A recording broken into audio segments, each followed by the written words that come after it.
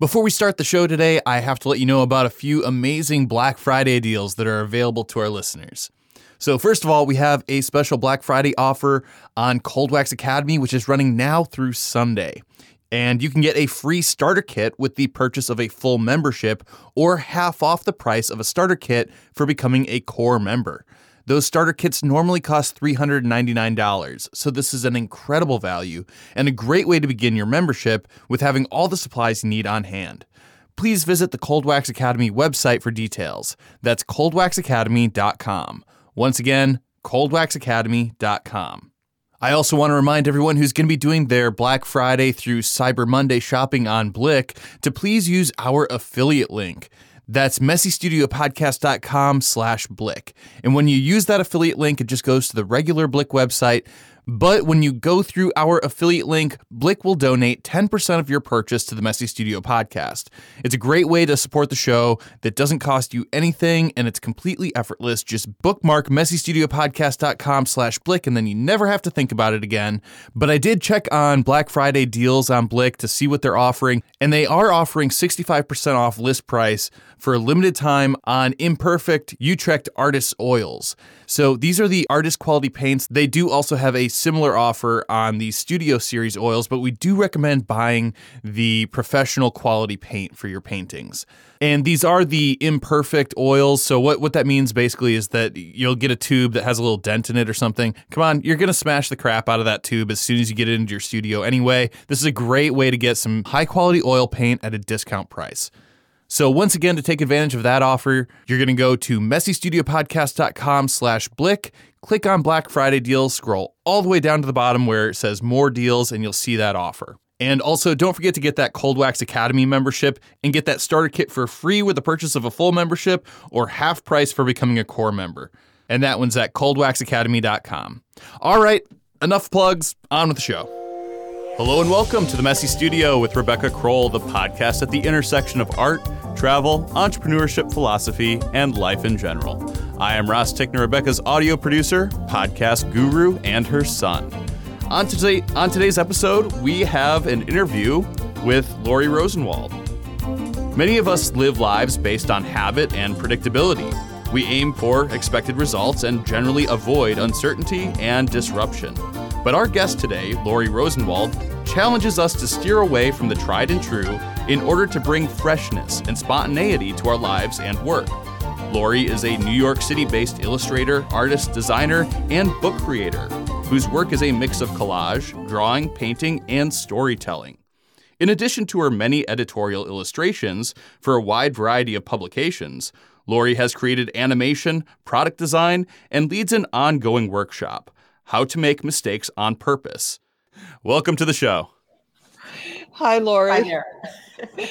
So I'm going to say that we were acquaintances in high school many years ago. And even back then, and I'm thinking now from 50 years later, can we say that? Oh, my God. You always struck me as somebody who was leading life on her own terms. You just had this unapologetic individuality about you. And that's what I remember of you. And so all these years later, to reconnect and find that, this is what you're doing, talking about these subjects is so interesting. And it seems to me that probably always had this aspect of your personality then. Is that true? Yeah, absolutely true. And I turned what is definitely a disadvantage into my sort of thing, my persona, and the book and the workshop and all of it is an expression of, you might say, rabid individuality that I've always been able to express. I really didn't have much of a choice. What happened was I had two very inappropriate parents. My mother was a very, very sick, manic depressive. My father was an alcoholic. They divorced when I was 3. I lived alone with my manic depressive mother from the age of 3 to 13. And then I went to Solbury. I went to boarding Where school. we met. It was fantastic because I went from living with this nut job alone to being with 200 kids my own age in the woods, and it was paradise. I just loved it. And I don't have brothers and sisters, so it's with just me and her for most of my childhood, or all of my childhood, really. And because of that, it was my childhood was sort of a do-it-yourself situation. There was nobody telling me what to do when there probably should have been. And I made my own decisions from ever since I can remember. And I think I probably had my mother wrapped around my little finger, and that's not a good thing, but I made it into my, I couldn't help it. I had to take responsibility for myself from the very beginning. Yeah. Kind of take control of the situation. Mm-hmm. Yeah. And so at this point in your life, you have taken these different threads of your growing up and your other things that you've done as an adult. You've been an illustrator, art, you make art, all these things, and channeled at least the thing that we're talking about now is this book that you've written and some workshops that you conduct. And just bringing this, your personality to that. I would guess that you work with some people in the workshops who have much more conventional personalities than you do. And I'm wondering how that, I don't know if you could just talk a little bit about some of the experiences in the workshop, or what are the workshops like that you teach? Well, that was a whole lot of questions rolled into one, but I'll start with saying that Yes, it was. I was rambling. No, I can do it. No, I would just say that there's nobody with a conventional personality. I think that people might have a more conventional lifestyle. They may be more family oriented. They might be more, have a 9-to-5 job, but those are outside things. I don't think anybody has a conventional personality, but they might have a more conventional way of life. And I think most people probably do. And I think I've traveled a lot more and been a lot more independent from an earlier age than a lot of people. But, I think that has affected my personality, which is a lot more, how could you say this? A lot more out there, a lot more, I'm not afraid of what other people think very much, because I've already been a weirdo always. And I knew that people thought I was a weirdo, and I've always felt like an outsider. And so I've kind of made the most of it. I have a quote in my book from John Waters. I don't have the exact quote. Well, I actually have the book here. I could probably find it. But he says something like, I admire people that realize that you could be crazy and different and weird and still have a good, happy life, or something like that. I remember reading that. I identified with that. And the second part is, you said, what is the workshop like, right? Yeah. So I'm just wondering how you connect, how you get people to kind of come out of themselves in the workshop. I know you do a lot of. I can answer that very easily. There's no time to be in yourself, or it's a way to, I hate any expressions like words like awesome that people use a lot. So people use the word thinking outside the box. I hate that. I hate the word awesome. I hate LOL. I hate a lot of things. But one of the things I also hate is to get out of your own way. But there's no better way to express what happens in the workshop. And we do it in a very simple, practical way, which is I use speed, not the drug, but the idea of basically what happens, without being very specific, is I get a bunch of people in a room or on Zoom. The workshops happen equally well virtually. And I've done quite a few lately that way. I prefer to do them live, but it works. Anyway, I get a bunch of people together, I create chaos. And then after we create a bunch of stuff in that chaos place, and then I say, oh, what could this be that we did? What could these things that we made, what could they be? And I always talk about the guy that invented Velcro. Georges de Mestral went walking in the woods. He got burrs, little plants. Stuff Yeah, that's a good story. Right. And then he invented Velcro. But what he didn't do was sit in a perfect white laboratory and say, what this world needs is a new way to stick stuff together. And I'm going to be creative now and invent that. No, that's problem solving. So we don't do problem solving, problem solving is important. And everybody does it every day. And so do I. And so do you. And that's how it should be. But for one day, for a few hours or an hour, what we do is we make stuff first, and then we say, just like Georges de Mestral, the magic words are, oh, what could this be? Backwards, like we have a solution, and then we try to figure out what it is. And rather than try to go from A to B, because when you go from A to B to C, you know what you're doing, and you know where you're going. And I think that's great when you're 20. But when you're 30 or 40, 50, 60, you don't want to repeat those same processes that give you predictable results your entire life, because then you never discover anything new. So what the workshop does is it puts people, anybody can do it. It's not an art thing, really. Anybody puts people in a situation where they can really experience surprise. And they can innovate things because they're not doing what they usually do. Yeah. And they don't know where they're going when they go in there. Yeah, right. So you're shaking them up and you're not giving them time to get worried and nervous about it. No time. And I play loud disco music and dance music. I do. It's like a party. It sounds fun. Yes. And fun. I'm sure it doesn't take very long for people to kind of enjoy it, loosen up. I immediately realize there's no critique. Nobody's going to see what they're doing.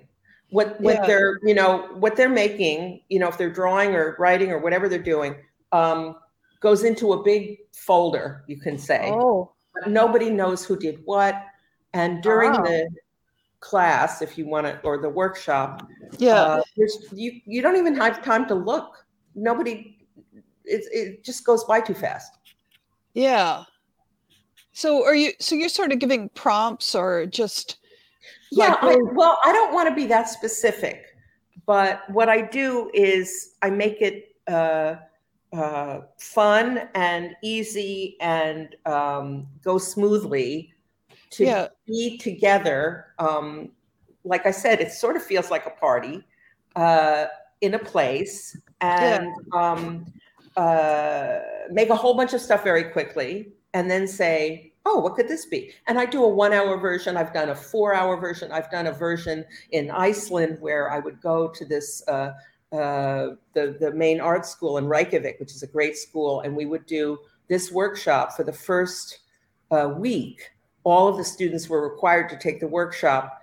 When they went into this 4-year program, it was the first week. And then that was it. So I would go 1 week a year to Iceland, and those kids didn't know each other because it was their first year, right? In all the departments, architects and whatever, all different departments. Yeah. And they would do the workshop, and it was so great because it was a good way for them to get to know each other. But we did it over 4 days, but I've also done it in 40 minutes. So it varies how I do it, and it depends on, are they designers? Are they what I call civilians? Whatever. And I'm wondering what happens after that for people. Do you get feedback about how it changed people or what their thoughts were about it later? And, I'm thinking maybe even a small change could be really good. Oh, absolutely. I get mail from people that are, what's funny is that I once did this workshop in Banff in Canada, in Alberta. I love to say Banff. Banff, yeah. and all these elk showed up, like outside the windows, and we're like looking at a herd of elk. We're like looking at us, and it was so much fun. But that group had no artists or designers in it, and I got such a great response from them. All these letters, but I often do that with groups that it could be nurses, it could be bankers, it could be anyone, and I get the best responses from people that never do arty stuff at all. And they're actually my best scenario when I do the workshops is that people have no idea what they're getting into except, oh, this is a fun workshop called How to Make Mistakes on Purpose. Let's do it. That's great. And they don't know anything more. Right. Or they have no idea what it's going to be. So I sort of swear people to secrecy. I make them swear omerta, the mafia code of silence, at the end, so that I don't want people to be thinking that they have to draw or that they have to be good at art or any of that, because it's not true.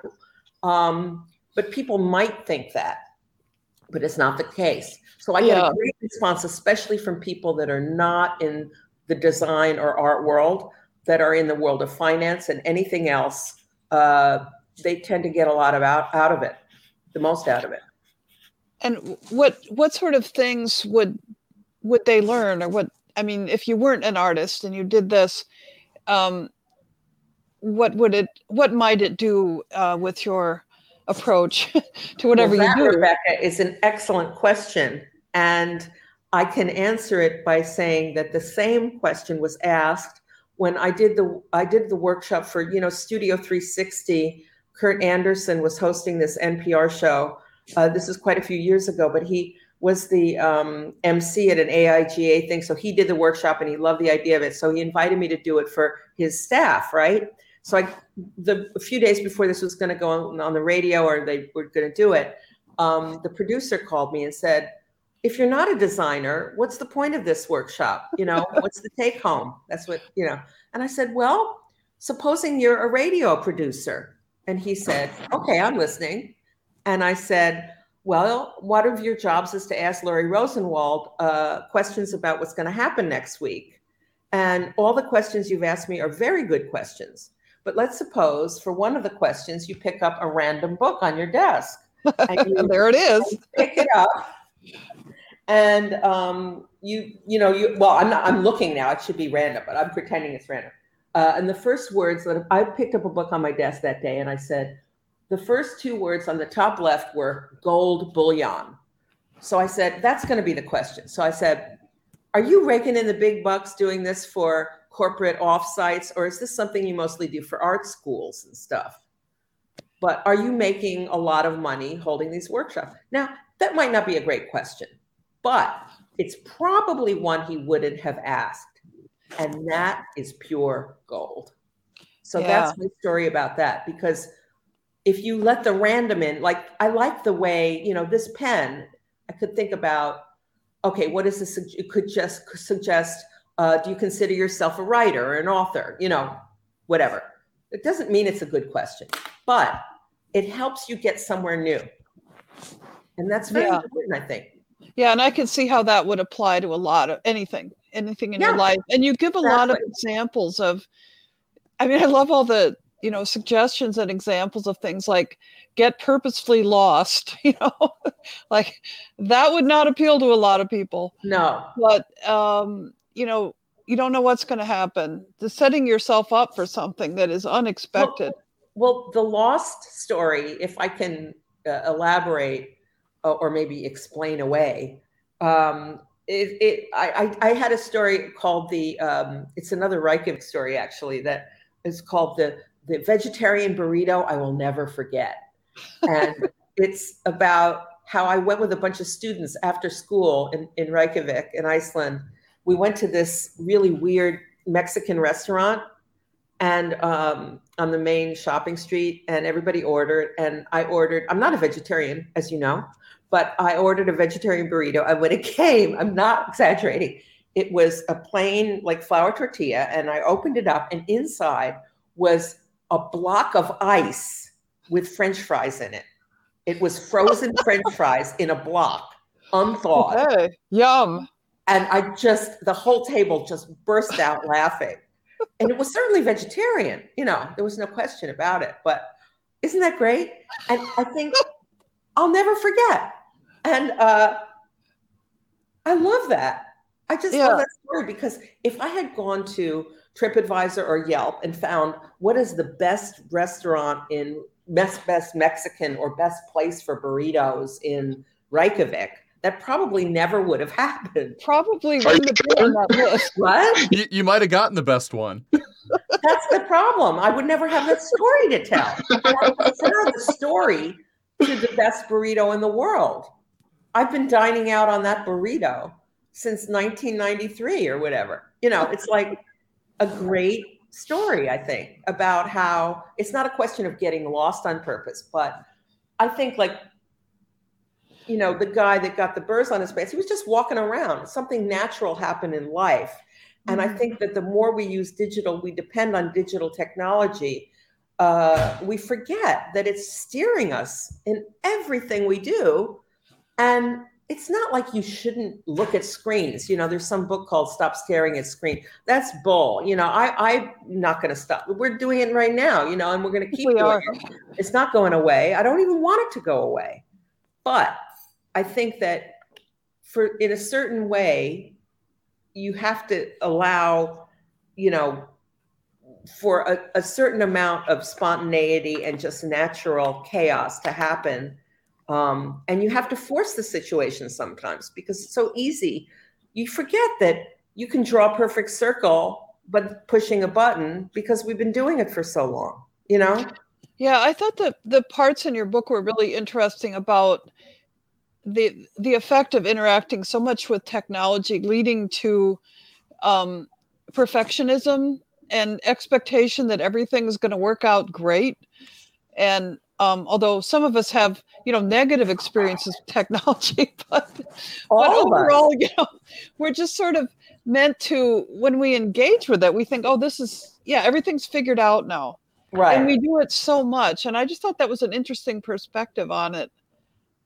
Yeah. I mean, I'm looking for a page in the book because I think people will relate to it. At least I hope so, because every second. Okay. So, oops. Can you see this? Mm-hmm. Oh, am I screen sharing?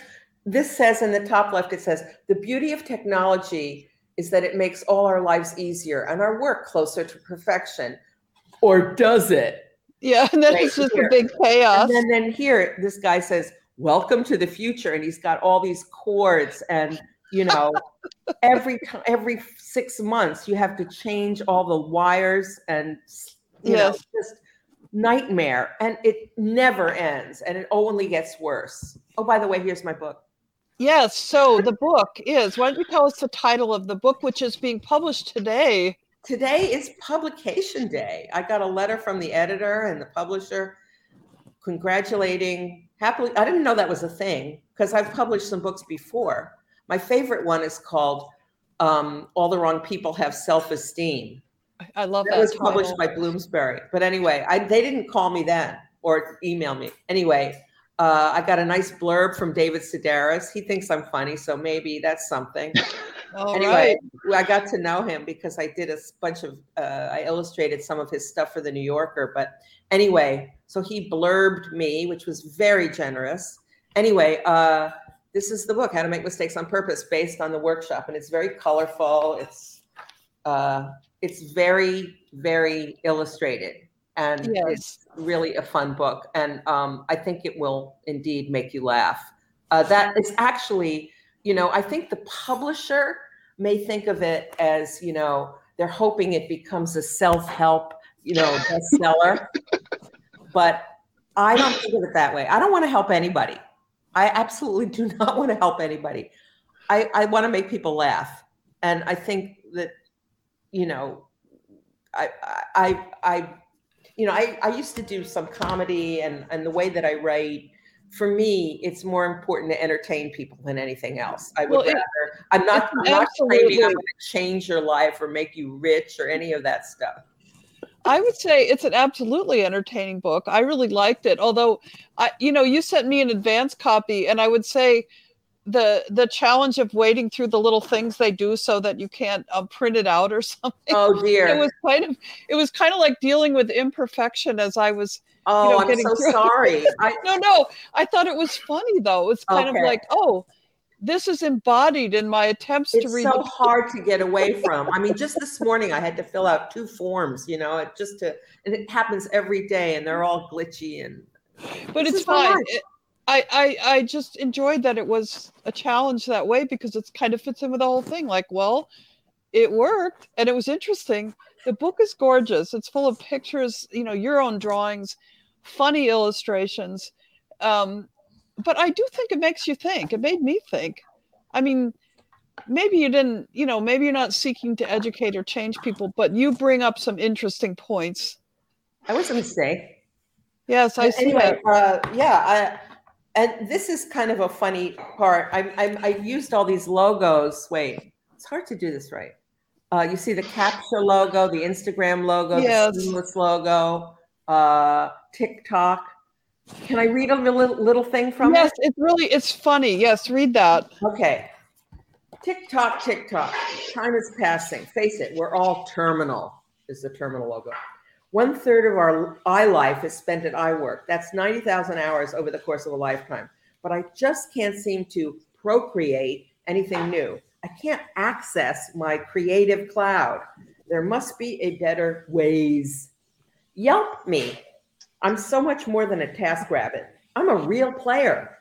I am not a robot. Oh, really? If I have to click that bloody reCAPTCHA one more time, well, maybe I am one. How many times have you had to prove you're not bionic by clicking on images containing traffic lights? How many hours angrily unsubscribing yourself, answering robocalls, pressing 1, 2, or 3? I would like to register a livid, vociferous complaint on the part of humanity, please, which will fall upon deaf ears as bots do not have any. Have we all become automatons? Hell no. I'm a writer, painter, illustrator, animator, graphic designer, product designer, portrait artist, typographer, and teacher. And unfortunately for you, a former stand-up. Being human, I am lazy. It's so easy to repeat tried and true habits and get calculable results. Instagram. Because computers don't make mistakes. I can promise my clients, problem solved. It's seamless. Adobe, absolutely. InDesign, indubitably. And yet I don't excel. But before I shuffle off this mortal coil, before I stuff it, I know I need to create an idea that is beautiful or useful and brand spanking new. I want to make a lasting, meaningful PowerPoint. And new ideas don't fall from the clear blue Skype. So that's part of it. Yeah, it's great. It's full. If you're just listening to this on audio, it's full of all those icons for all the different websites. It's exactly. Clever. I got a kick out of that for sure. So Laurie, I know you wanted to talk about your painting. Yeah. So let's do that because it's important. Am I sharing my screen now? Not yet. You see it now? Oh, technology is working. Okay. There we go. So, wait, I want to make it bigger. If you're listening to this on audio, we're going to just sort of describe the scene and then, the screen. And then if you go to our Facebook page, we'll put these images up as well. So, Laurie, why don't you tell us about this first one? Well, this actually is a painting that I repainted that I'd done of my friend Jamila, who lives in London. In the 80s, we worked together at Condé Nast when I worked at Mademoiselle magazine. Anyway, that was a whole part of my life. I used to be a magazine person. But anyway, this was Jamila, and then I painted her over about a year ago, because I don't know why, but it's still Jamila to me. And it's oil and encaustic. I know, Rebecca, that you use cold wax. I use mostly encaustic. This is a real encaustic painting. I'm trying to switch now. Hang on. Oops. Uh-oh. Hang on a minute. Now, come on. There. Oops. This is an encaustic painting. I call it Dieter because of Dieter Rams, the guy that did all the great radios and TVs in the 60s and 70s. It's so fantastic. This is an imaginary sort of appliance or something. But you can see how thick the paint is. And that's because of wax, because I use beeswax, melted beeswax. And sometimes I say to people, hey, you may not like my paintings, but they will last 2,000 years. Indeed. Yeah, really, it's very graphic form, kind of a simple circular form with a bright orange background, and then these little dots, which sort of look like appliance buttons. Yeah. Oh, I have to go back to, hang on a minute. Preview. Doop. This is the really early one that's sort of Uh-huh. normal painting in a way. Hang on. Corona. Whoops. I didn't know how to do that. Anyway, I'm going to stop showing paintings now because it's too complicated. So I'm going to stop sharing. Okay. But you get some idea, those of you who can see it. I like to use, one of the reasons I like to use in cost. Well, the main reason is that you can paint really, really, really thick and chunky and it won't crack ever. Unlike most, if you used oil paint, it would be super expensive and never dry if you want to paint real thick. But you can do super impasto with encaustic on wood, but you have to paint on wood because it's stable. And I've been doing that for about 20 years, painting that way.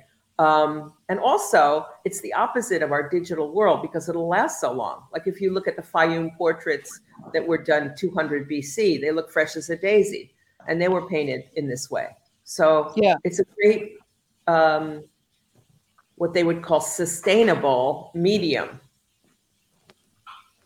Yeah, and it's interesting to see it used in this very graphic, contemporary way.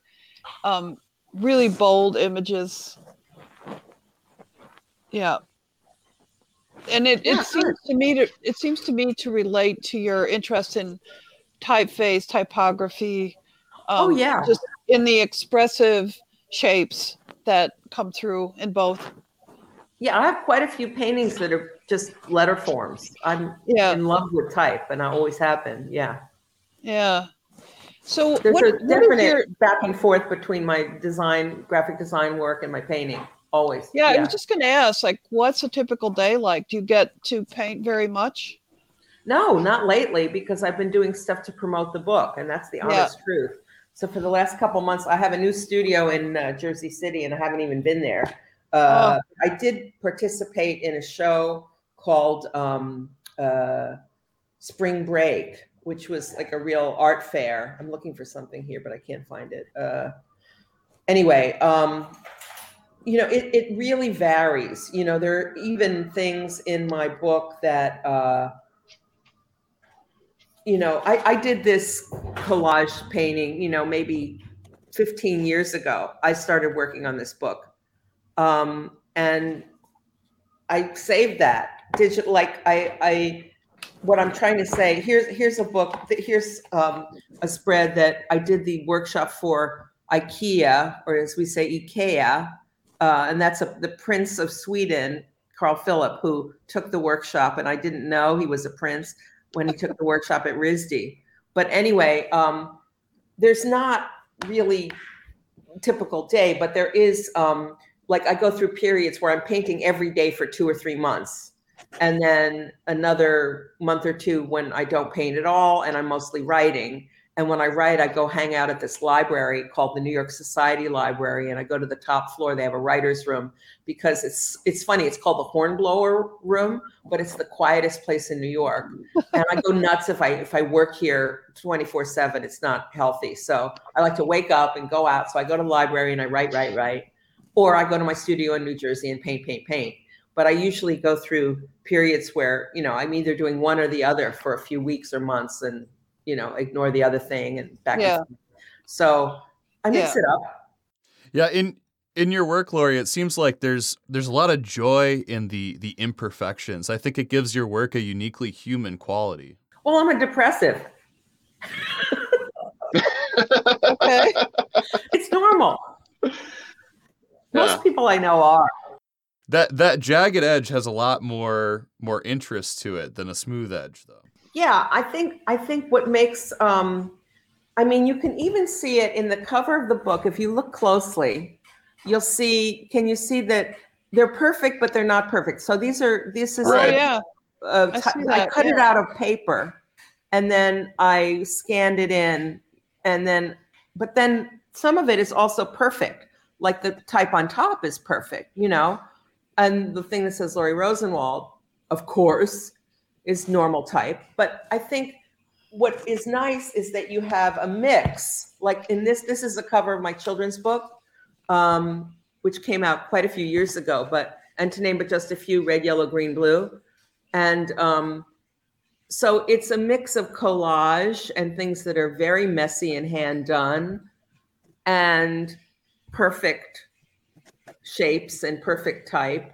I like the contrast of something that is perfect and graphic and done on the computer with something that is organic and messy and out of control. I think if you have one or the other, it's boring. If you have just perfect, meh.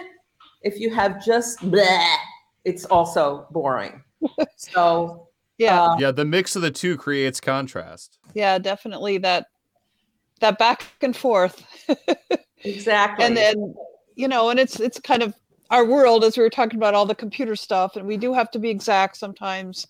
We do have to be precise.